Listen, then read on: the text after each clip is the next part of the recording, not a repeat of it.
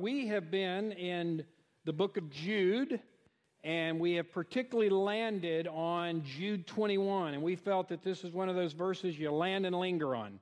And it says to keep yourselves in the love of God. That doesn't mean you keep Him loving you. It means you keep yourselves in the experience and in the daily relationship of His great love. That's good, isn't it? He loves you so much that He sent His Son to die for you. And we are to keep ourselves in that love.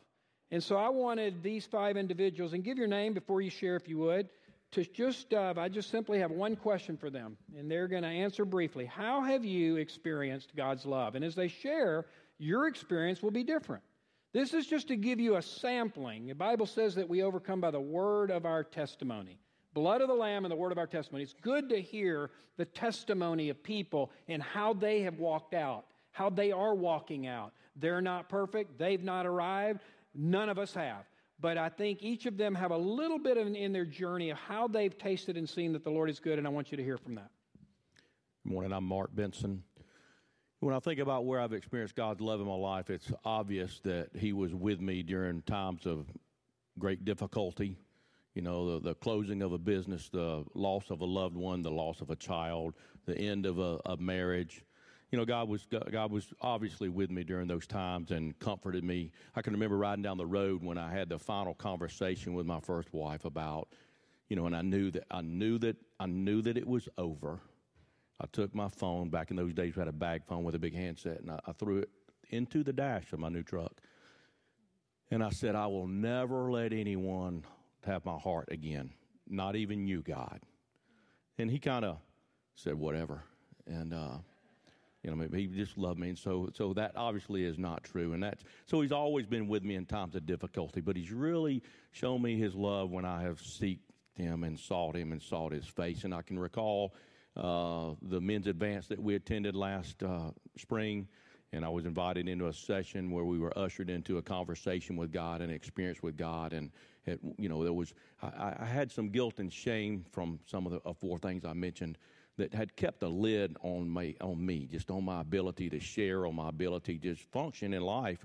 There was a lid on me, and you know, in my flesh, that's still on me today. I mean, you can't live something for 40 years and it not be in your flesh. But I know in my knower, as Pastor David says, that those things are not true of me anymore, and they're not holding me down. So I'm slowly stepping out of those things. But in this experience, they said, all right, ask God to show you His face. And so I asked God to show me His face, and I'm not seeing His face, and I'm not seeing His face. And it seemed like an eternity went by, and I'm not seeing His face. And I'm like, well, something's wrong with me. I guess God doesn't love me. And then my focus, almost as I said that to God, my focus came clear, and I could see that I was seeing just a portion of His face, just a sliver, like just from the hairline to his eye, and I could see His face. And you know, and of course, you know, the Spirit overwhelmed me, and I realized that what I was there to discuss with Him and to give to Him and to be healed from, He had healed me from just seeing a portion of His face, just a portion of His face. And now I'm walking in that freedom and learning to walk in that freedom. Man. Amen. Good. So I'm Angela Patterson, and intellectually, I believed in God's love. But in experience, I was living a performance-based life, kind of on a legalistic treadmill of trying to keep all the rules to earn God's love and acceptance. And then in early 2018, I came here. Pastor David preached a message referencing Zephaniah 3:17. And though I had read the Bible through numerous times, for some reason I'd just never seen the verse. I don't know how that happened. But he said something like, God loves you so much, He's singing His love song over you. And I thought, that cannot be true. That can't be in the Bible. And I had to read it out of my own Bible for myself. And as I began to embrace that and accept by faith that was true for me too, and that I didn't actually have to earn God's love, then it opened up the true meaning of grace. And as grace opened up, it brought worship, and my life has never been the same. So God's love is truly the key that turns the lock on all of our hearts, because we love Him only because He first loved us. That's good. Amen. I'm Lisa Chambers. I look back and see myself as a teenager sitting on a rock on a mountain behind our house, consciously seeking the presence of God. And he met me there. Fast forward to Steve and I married as children, 19 years old. The Lord was very present there. Raising 3 sons, a challenge, kept us on our knees. The Lord was truly present. Turning aside from my own efforts to live up to what I thought the Lord God Almighty would have me be. And also I was trying to live up to what my wonderful dad deserved as a daughter. I came to the place where it was marvelous to understand that it wasn't at all about my living up to anything. It was all about what Jesus had already done for me and how very much he loves me and is sufficient for me in all things. So going forward through things like a son who enlisted in the military at the age of almost 40 and became a Green Beret and was in Afghanistan, the Lord God Almighty would wake me up in the night and I would know to hit my knees praying for him. God was very present, revealing his love to me. Then standing beside my sister, who was hooked up to life support, and it fell to me to make the decision when to disconnect all of that. The Lord was very present in that. And so I stood with one of her sons and prayed over her and we sang over her as she breathed her last breaths. And then 1 year ago, the thing that I thought I could not endure came to be, that my precious sweetheart husband of 61 years went to the Lord. And I said, Father, I cannot do this. I cannot go on without him. But you know what? I haven't been alone one day since he left, because the Lord God Almighty has lifted me. I have had to cry out to him over and over. I can't do this, Lord. Carry me. And he constantly carries me. So has he shown his love to me? Oh, yes. And he will continue to carry me by his grace. Good. Amen. Hello, my name is Deborah Davis, and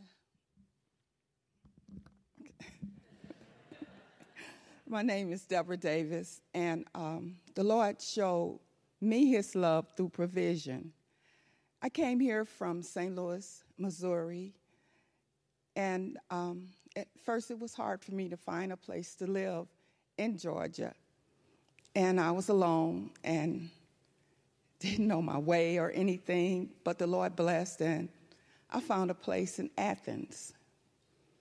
And then after I found the place, I only had a blow-up mattress and TV stand and my laptop.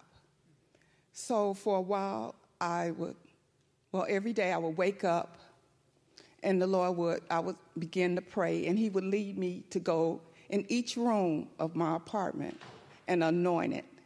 And every day I got up and I anointed each room, each wall, because I didn't have anything in there. And the Lord blessed me little by little to get everything I needed. But during that time, it was the time of the pandemic, And I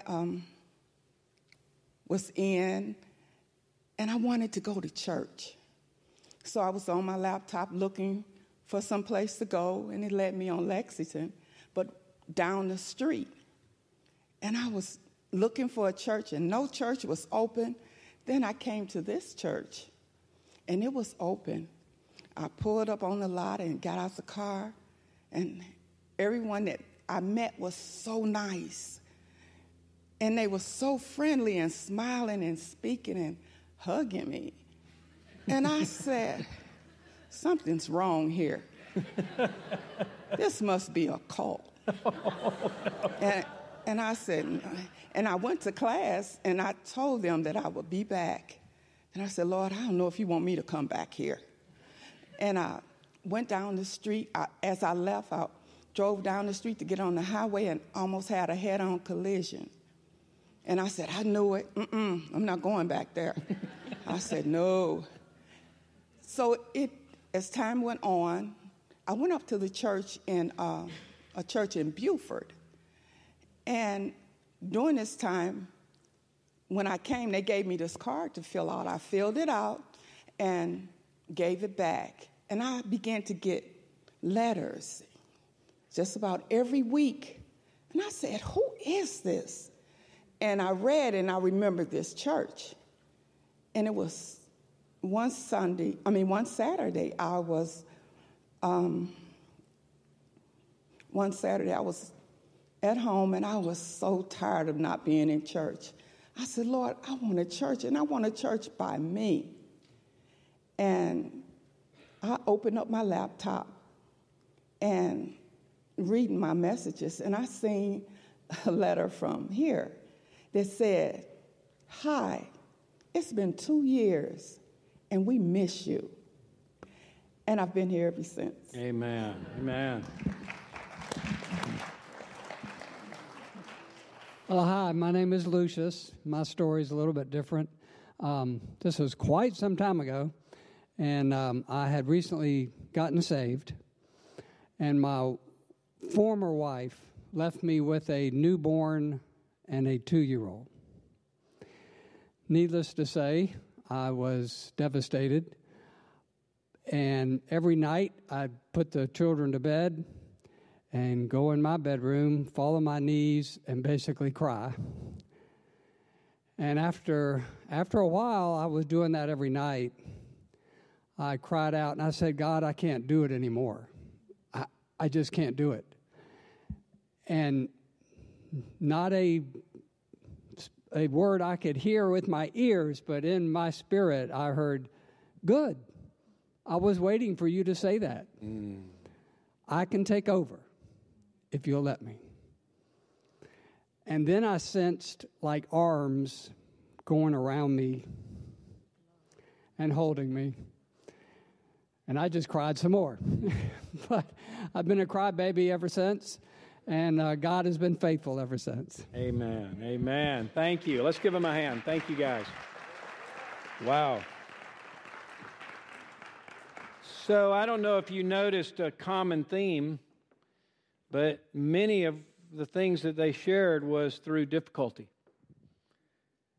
The very thing that the enemy would want to use to tell you God doesn't love you is actually the very incident that God wants to show up and show you his great love. The very thing that we go through that the enemy will want to use against you and against God and say to you he doesn't love you because that difficulty, that tragedy, that hardship, that pain, that illness, that divorce, that whatever is the very place God wants to show up. And that's why the power of testimony is so strong. That's why being in a strong church is so important, because when you hear these stories and you know there's people here you can go to when you find yourself in that situation, there's support, there's love, there is camaraderie. There's a sense in which you see what God brought them through, and it can encourage you. So let's review what we learned last week. We saw last week that we keep ourselves in the love of God by first just knowing the truth of his love. And if you missed last week, I encourage you to listen, because I just gave so many scriptures and so many points about what his love looks like.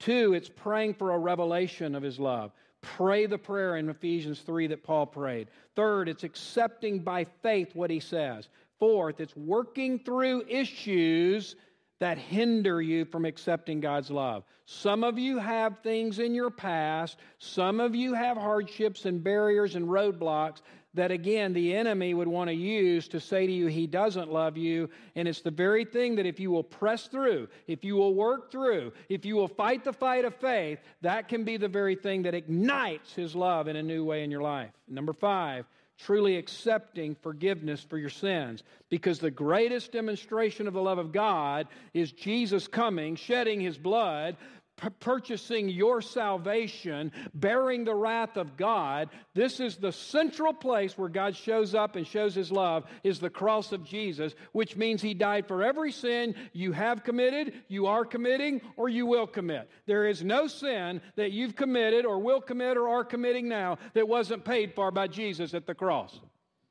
Amen? And so you've got to accept that. It takes humility to accept God's love through the cross for your sins. All right, so number 6, and again, I'm seeking to make this as practical as possible, because to keep ourselves in the love of God, we need help in how to do that. And number 6 is this: replace lies with truth. I want you to turn to 2 Corinthians chapter 10. 2 Corinthians 10, verses 3 to 5. Replacing lies with truth. Someone came up to me last Sunday and said how much the message meant to them, and then he said, but I'm struggling because there are statements that have been made to me by my parents that I still have trouble getting out of my mind. You're not good enough. You'll never amount to anything. You're such an idiot. You blew it again. We're so embarrassed by you. You're an embarrassment to the family. These shaming, condemning statements made by his parents or by those in authority, and they planted in his mind, went down into his spirit, into his psyche, and it brought damage to him and make it hard for him to accept God's truth. Some of you know exactly what I'm talking about. 2 Corinthians chapter 10, verse 3 says this: for though we walk in the flesh, we are not waging war according to the flesh, for the weapons of our warfare are not of the flesh, hallelujah, but have divine power. Say divine power. To destroy strongholds. We destroy arguments. Folks, those are arguments that are happening right here in your head. And every lofty opinion or vain imaginations raised up against the knowledge of God, and therefore we need to take every thought captive to the obedience of Christ. The NIV says, make your thoughts obey Christ. Listen, here's the way it works. You have a parent, you have an authority figure, you have a teacher, you have a pastor, you have people that maybe have said things to you about your identity. They've planted in your mind. Those are lies, just like I mentioned earlier. And those lies cause you to not believe the truth about yourself. Listen, nothing's more true about you than what God's Word says about you. What God says about you trumps anything else. However, we have a hard time receiving those truths because we are blocked by these lies, these statements made by others that we have believed. We've convinced ourselves they're true, and they're in our mind, they're in our heart, they're in our spirit, they're in our psyche, and therefore God's truth is coming at us, but we don't receive it. Now, the key to this is identifying those lies and replacing them with truth. Half the battle is identifying things that are going on in your mind that are not according to God's Word, and I suggest you write them down. When you have thoughts in your mind that cause you to struggle in whatever way, write them down. Have a 3x5 card in front of you, have something in you, put it in your phone in your notes section, write it down, and then measure it up against the Word of God. Okay? So you have this thought in your mind, and you're not sure if it's of God or if it's of Satan or if it's of the flesh. You're not sure if it's true or it's false. Write it down. Then put it up against the Word of God and see which is true. Let me give you some examples. And if the shoe fits, wear it. This may be prophetic for some of you. I will never amount to anything. Some of you have had that said to you, and you believe it.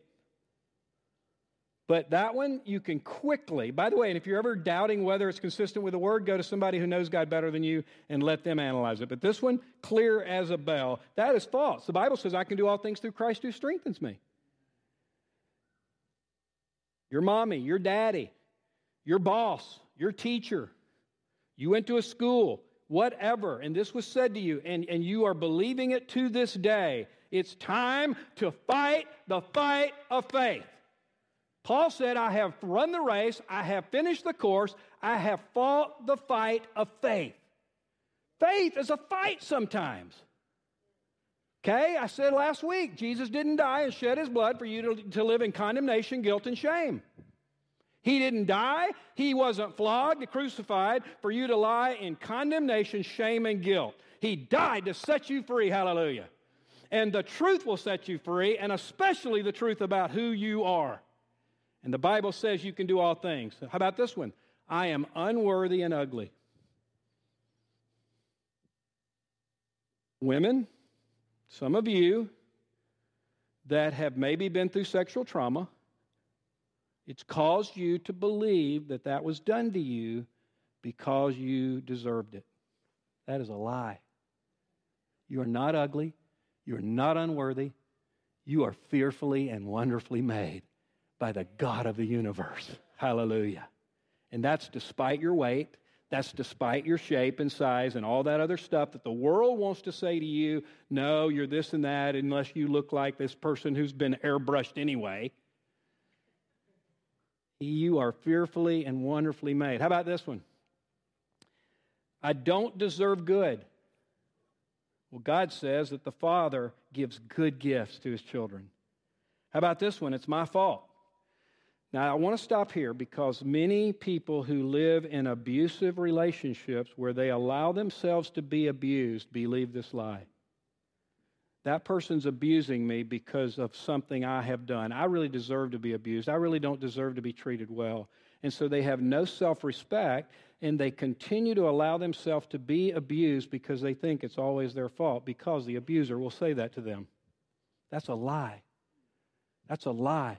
The Bible says that it's not your fault. And in fact, if it is, and we have all sinned, then Jesus died for the sin, all of the sin, and I am in the righteousness of Jesus once I've accepted that forgiveness. Because God made him who knew no sin to be sin on our behalf that we might become the righteousness of God in him. So once you begin to believe who you are in Christ, that person begins to mistreat you. You all of a sudden have the strength and the stamina and the godly self-confidence to say, I don't deserve to be treated that way. And I'm not going to put up with it. You're not doing the abuser a favor by allowing them to continue to abuse you and you not stand up for yourself in the proper way. You're enabling. Love sometimes has to do the hard thing. Tough love. Speak the truth in love. And sometimes if you're in an abusive relationship, you might need to remove yourself from the situation so that you don't allow the person to continue to abuse you. How about this one? I deserve to continually feel terrible because, and you fill in the blank. You know, I've blown it. I'm such an idiot. I'm just such a terrible Christian. That ought to be another one of the lies. I'm such a terrible Christian. I blew it again. I don't deserve to feel, I deserve to feel terrible because, and you fail to go to the cross with it because it says Jesus forgives and gives me his righteousness. Christ forgives all my sin, and if I bring it to the cross, it is not only forgiven, it's thrown as far as the east is from the west, and he says, I remember your sins no more. I'm telling you, when you begin to believe the truth about who you are, it will set you free. And how about this one? I'm not loved. We know that's a lie. Because God not only loves you, he likes you. You say, whoa, likes me? Yes. You don't sing over somebody you don't like. And Zephaniah 3:17, as Angela says he rejoices over you with singing. Furthermore, he likes you so much, he wants to spend eternity with you. You don't want to live inside of somebody and live with them forever and have them live with you forever if you don't like them. So he not only loves you, he likes you. This is not some pop psychology to make you feel good today. This is the truth of God's word. And when you believe it, and you accept it, and you allow it into your spirit, I'm telling you, it'll set you free. So some of you need to go to work this week, identify those thoughts in your head, and really evaluate them on the basis of whether they are true or whether they are lies. Replace lies with truth. Practical way to keep yourselves in the love of God. Number 7, I'm going to have fun with this one. Identify your spiritual love language, hang with me, and work it into the rhythm of your walk with God. Many of you are aware that Gary Chapman, a number of years ago, wrote a book called Love Languages, 5 Love Languages. How many of you are familiar with the 5 love languages? By the way, anybody in a marriage, anybody married, needs to know these because they will transform your marriage. Those 5 love languages are words of affirmation, physical touch, acts of service, gifts, and quality time. So basically what he suggests, and it's been transformative for couples, learn the love language of your spouse and speak it on a regular basis, whether it comes natural to you or not. Transformative. Well, he also wrote a book called The Love Languages of God. And in this book, he says this, great statement. I'm convinced that each of us has a primary love language. This is in relation to God, not humans. And when we listen to God in our heart language, we will experience His love most intimately. What's he saying there? I think he's saying something profound. In other words, we're all wired different. Just as you have a physical DNA, you have a spiritual DNA. And that can be similar to your personality type, introvert, extrovert, a lot of stuff here. But I believe we all have a spiritual DNA.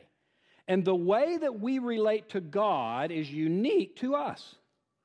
And so Dustin might connect with God in a certain way, different than I connect with God. Neither is better or worse. It's just different. And so what I have done is I have taken some of these concepts in another book that Brooks Lamont introduced me to called Sacred Pathways by Gary Thomas. Now, if you want more on this, Brooks is the expert on this, but I took both of these and I combined them into what I'm calling 10 spiritual love languages. So hang with me, and I think this is going to be incredibly practical for you. And as I go through these, I want you to kind of circle the ones that you kind of resonate with. Number 1 is this, nature. And oh, by the way, before we get into these, let me say this. There are certain things that we are all to do in our walk with God. We're all to be in the Word, right? We're all to be in prayer. We're all to worship. We're all to obey. We're all to be in fellowship. These are givens that every person needs to do to grow in relation to God. But how you do those or which ones you might emphasize maybe at a greater level will be dependent on your spiritual DNA. That's what I'm saying, okay? So, for example, if your love language is not the intellectual one that I'll get to at the end, that doesn't give you a card to not be in the Word, okay? We're all to be in the Word. We're all to be in prayer. We're all to be in fellowship. We're all to be obedient. And we're all to be connecting with others. We're all to worship. But you are going to gravitate more toward about 3 of these probably. Number 1 is nature. Romans 1 says that God displays His incredible attributes through what He created. This is a person that loves to be outside. They feel closer to God when they're outside. John the Baptist was probably this. He lived in the wilderness and ate locusts and wild honey. This is one of my love languages right there. Number 2, worship. Let me rejoice. This is probably King David. You really connect to God, especially through worship. Listening to worship music. You feel the presence of God many times, maybe more than others, in worship. I remember one time, the first time I ever listened to the song of The Blessing, sitting out by my fire pit, put it on my phone because we were going to do it that Sunday. I'd never heard it before. I mean, I felt shivers go through my body for like 15 minutes. I've never had an experience like that ever since then. I said, whoa, this song is like, I call it stinking anointed. That's probably not a good phrase, but it's like the presence of God was all over that. Number 3, quality time. Let me get alone with God. This is the person that just loves to be alone, maybe more the introvert, just being still, knowing that He is God. Just being alone with God's enough. Doesn't matter where they are. Number 4, art. Let me create. Let me reflect. This is the person that's just more artistic, where a poem or a picture or a song or a painting. They love to even create art, but they can be moved deeply by various forms of artistic creativity. In the Old Testament temple, there was ornate decorations to that. Number 5, acts of service. Let me care. This is the person that when they serve and they care and they're in fellowship with others, often that's when they feel the closeness to God. They say, man, when I came to that day of service or when I do this at church and serve, I just feel God's love on me. And this would maybe be the women who traveled with Jesus. Number 6, kingdom causes. Now listen to this one. This is interesting. This one I would not have gotten if it wasn't for Sacred Pathways. Thank you, Brooks. Let me conquer. This is the person who's a real defender of truth and justice. They love to be active for godly causes. They feel God's love when they're on the front lines of certain issues, sometimes even when they're under attack. They feel the love of God because they know they're serving Him faithfully. I think Peter might have been this. Number 7, the body of Christ. Again, this is maybe more the extrovert. They love fellowship. They feel God's love when they're around God's people. They love to be in connection and in community. I think Barnabas, the son of encouragement, was probably this. Number 8, physical touch. Let me feel. Now, I got to be careful here, okay, because we walk by faith, not by sight. Jesus says that blessed are those who believe and don't see. So it's not saying that you only believe God loves you if you feel it. That's not what I'm saying. But these are people that tend to connect with God in this way. Just this week, I had 2 people, one a woman, one a man, who said to me, much like Lucia said, that they had a time in their life when they were under incredible pressure, incredible difficulty, and they literally felt the arms of God around them. I've never had that experience. Does that mean He loves me less? No. And then I love what Dustin gave me this week. He said, Jack Deere prays this prayer every day. He's a former Hebrew professor at Dallas Seminary. Lord, let me feel your affection for me today. Wow. Prays that every day. Lord, let me feel your affection for me today. So this is physical touch. Number 9, gifts. Let me experience. Again, we got to be careful here. Got to have balance. You don't live for experiences, but Jesus did heal people. And God at times does bring an experience of His love, especially in places of desperation. This may be a prophetic word. It could be a tangible gift from the Lord. It could be like Deborah shared, provision. Yesterday, or on our work day here, I'm fellowshipping with a brother who's new to our church, and he says that God recently showed him His love by providing a job for him. And number 10, words of affirmation. This is let me think. This is maybe the more intellectual person. They love to read. They love to study theology. They love to dig deep. Yes, that's one of mine. This is the Apostle Paul, I believe. So now I want you to look at this list. And I want you to just take a moment and circle 2 or 3 or 4 that you particularly connect with. You would say that's a part of my spiritual DNA. Just circle those.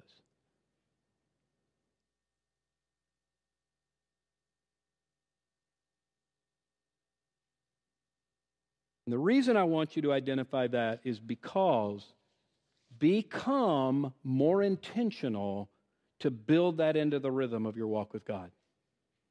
Like I love to spend time with God outside. I have a hard time just kneeling and praying for very long. Maybe you can relate to that. But I go on a prayer walk. I put some prayer requests on a 3x5 card. I go on a walk. I pray as I'm walking, talking out loud, praying in the Spirit sometimes. Man, that I just do better in prayer in that atmosphere because one of my spiritual love languages is nature. Okay? So again, identify what yours are, work it into the rhythm of your walk with God, and see if it doesn't help you keep yourselves in the love of God. All right, final point. Allow sin and failure to magnify the cross. Again, I need to make a disclaimer here. I am in no way encouraging you to sin. I am in no way encouraging you to live an unholy life. You guys know me better than that. We are called to holiness. At the same time, the Bible says, all have sinned and fall short of the glory of God. 1 John 1 says, if you say you're without sin, you deceive yourselves and the truth is not in us. So we will fall short. We will sin. Romans 5 verse 20 says, where sin abounds, grace all the more. Then in 6:1 it says, then shall we sin that grace may increase? May it never be. So this is not a license to sin. It's just a practical way to help you when you sin, when you fall short. And watch this diagram. You're going to want to take a picture of it because I've seen this help a lot of people. It's a wonderful thing to share with people that you're discipling. Here's how it works. The cross is when you get saved. After you get saved, doesn't this often happen? You become more aware of God's holiness. Well, with that means you become more aware of your flesh and sin. Before you got saved, you knew sleeping with your girlfriend was wrong. But once you get saved, now you have a lustful thought and you're convicted of that. And you're thinking, I thought I was supposed to get better. I'm getting worse. Can you relate? I knew that murder and killing somebody was a sin. Then I get saved and I'm convicted by the Sermon on the Mount that being angry in my heart towards somebody is just like murder. I'm like, this ain't working very well. Feel like I'm doing worse. I'm trying to seek God. I love God. I want to please God. I want to live holy. And then I'm getting convicted all the time. If you allow that to do what Satan would want, look at that, despair. Because Satan is the accuser of the brethren. He condemns you day and night. And yet Romans 8:1 says, there is therefore now no condemnation for those who are in Christ Jesus. Condemnation, shame, guilt is of the enemy. Conviction that leads to encouragement and forgiveness is of God. So here's the way you handle the deeper awareness of your sin. Watch this. Every time you become aware of an area you fall short of the holiness of God, let it drive you to the cross. Let it drive you to Jesus. Let it drive you to the blood. So that you say, yes, I've sinned. Yes, I fall short. But Christ, you paid for it. Jesus, you shed your blood for it. And the gospel becomes bigger and more glorious every time you take that sin, you take that shortcoming, and you body slam it at the cross. And then the glorious gospel gets more and more sweet, and you love God more, and it drives you to Jesus more and more. And what does that lead to? Hope. Hope and encouragement. So let me show you the difference between Satan's condemnation and God's correction. Satan's condemnation, it's general, it's vague, it's you're an idiot, you'll never amount to anything, you do all these terrible things. It attacks your identity. Not only did you sin, you're an idiot, you're a loser, you're a terrible Christian, and it leads to despair. But when the Holy Spirit reveals things to us that are not in line with God's will, it's specific. Yes, David, you spoke unkindly to your wife. You need to go and ask her forgiveness, and I've already forgiven you for that. But when God does that, He doesn't attack your identity. He doesn't say, David, you're an idiot, you blew it. He says, David, you spoke unkind to your wife, but I still love you. You're still my boy. You're my son. I'm still proud of you because I know you love me. That's the voice of God. And that leads to hope. You see the difference? And some of you, and this goes right back to point 6, about identify those lies. Identify those things that the enemy wants to bring against you to discourage you. All right, let's take a few questions. If you have a question, raise your hand. A mic will be brought to you, or you can text it in.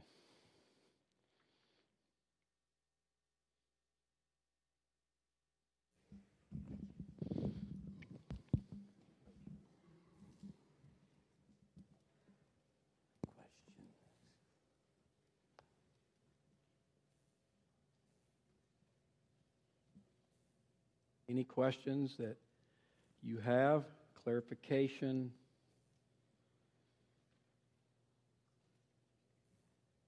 Keeping yourselves in the love of God, knowing the truth of His love, praying for a revelation of His love, accepting by faith what God's Word says, working through issues in your past, accepting forgiveness for your sin, rejecting lies, learning your spiritual love language, and allowing sin and failure or the flesh to draw you to the glorious gospel of Jesus, because that's the greatest demonstration of His love right there. His shed blood, His love for you, His paying the full redemptive penalty for your sin. Oh, good question. Wow. Thank you, whoever sent this. Love this question. This came up in a podcast I was watching or listening to this week. If we're already forgiven for our future sins, what's the point of asking forgiveness? Great question. You don't ask forgiveness. You claim the forgiveness you already have. Confession, the word is homologeo. It means to agree with God. Confession is agreeing with God of sin in your life.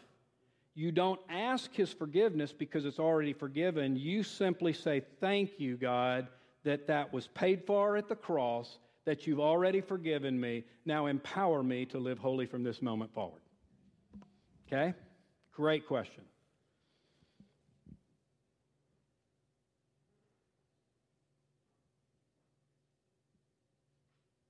Worship team, come on up so you're ready, please. Anything else?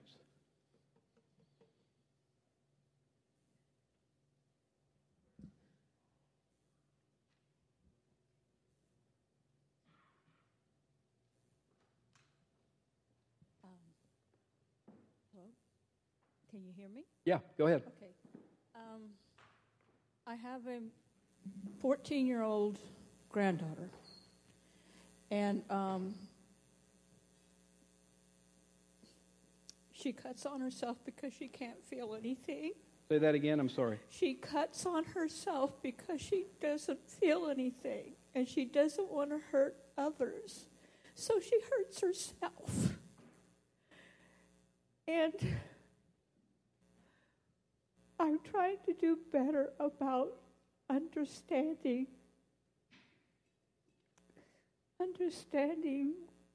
how I can help her feel better. Is she a believer? I'm sorry, Is what? she a believer? She's given her life to Jesus? No. She's not. No. All right, then share the gospel. Yeah. I'm Unbelievers, listen, unbelievers should feel horrible about their sin. That's called the conviction of the Spirit to lead them to the cross. And so if she's struggling, that could be good because it may be God's way of drawing her to salvation. And I just say, man, just continue to reinforce the gospel. How much God loves her, that He died for everything she's ever done wrong, and that she can be forgiven and accepted in Him. Yeah, she really hates me, and I'm taking her today to an alternative church. Okay? And, where it's based on young kids with problems. And so I'm trying to do that for her today. This is the first time we've gone out in over a year together and alone. Mm. So I'm going to capitalize on that. Okay. Thank you for your sermon today. Yeah. Would you be willing to get some prayer for that? Right now? All right. Would just maybe 2, 3 folks just pray for Rita right now? Good. Amen. Anybody else? Got time for one more.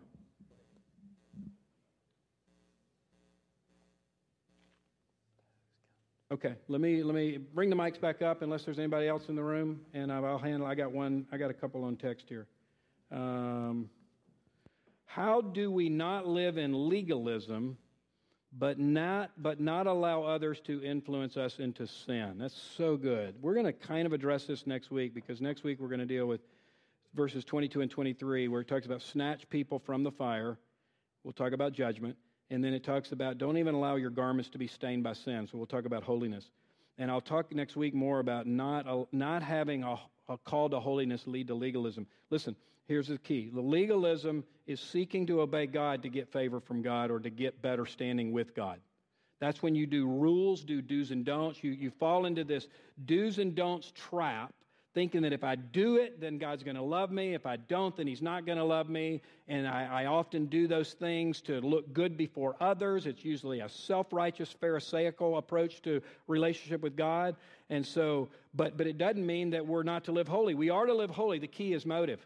The key is an understanding of who God is and who you are in Christ. It's grace that leads to holiness. It's love that leads to obedience, not this fear of being punished or fear of God rejecting me. Now, an unbeliever should fear that. An unbeliever should fear being judged. Absolutely. We'll talk about that next week too. But a believer should be in a relationship with God where they know His love, know their identity, know their righteousness, and that motivate the holiness so that they're not doing the obedience to get something they already have. Did you get that? Legalism from a believer is seeking to obey to get something you already have. You already have His love. You already have His acceptance. You already have the righteousness of Jesus. Therefore, that should motivate you to want to live to please the one who did all that for you. Amen. All right, let's go to prayer. Father, we love You. We thank You for Your great love. Thank You you for your presence today, God. Welcome your presence. Holy Spirit, we just say, come. Begin to settle on those that really need to taste and see that you are good, maybe in a new way. Listen, if you're here today and you say, I want to experience God's love at a deeper level, I'm going to invite you to stand, and I want to pray for you. You say, I want to experience God's love at a deeper level. I need to taste and see that the Lord is good. I want to go deeper. I want to really apply this verse 21. Keep yourselves in the love of God. Wow, all over the room. Love this. I pray for you, and just maybe feel free, some of you that are near some of those standing, to just lay your hands on them. If you feel led, just to go and put your hands on those that are standing, just to reinforce this prayer now. Yes, yes. Just I encourage you to open your hands, open your palms. Just have your palms facing upward as a symbol of just receiving and being open and drinking from the well of God's liquid love. Oh God, I pray right now that these who are standing would drink from the well of your liquid love. Lord, we ask you in Jesus' name to just come now and pour out your liquid love, pour out your grace. God, I pray for a revelation of your love. I pray Ephesians 3, that they would grasp the height, depth, width, and length of your love. It surpasses knowledge, God, so it's not just a knowledge thing. It's got to go deeper, and I pray it would go deeper. Even right now, Lord, even right now in this place, maybe bring something to their mind, help them see something they've never seen, give them a verse that they can hold on to, maybe show them some steps they need to take. Lord, just take what we've talked about and seal it in their heart, mind, and in their spirit, Lord. In Jesus' name, Father, I pray that you would just pour out your love now. Oh, God, that you bring a revelation, an impartation of your great love, God. Your great love, God. Your great love, God. Show them, Lord. Show them deep, deep, deep. Lord, come in a deep way.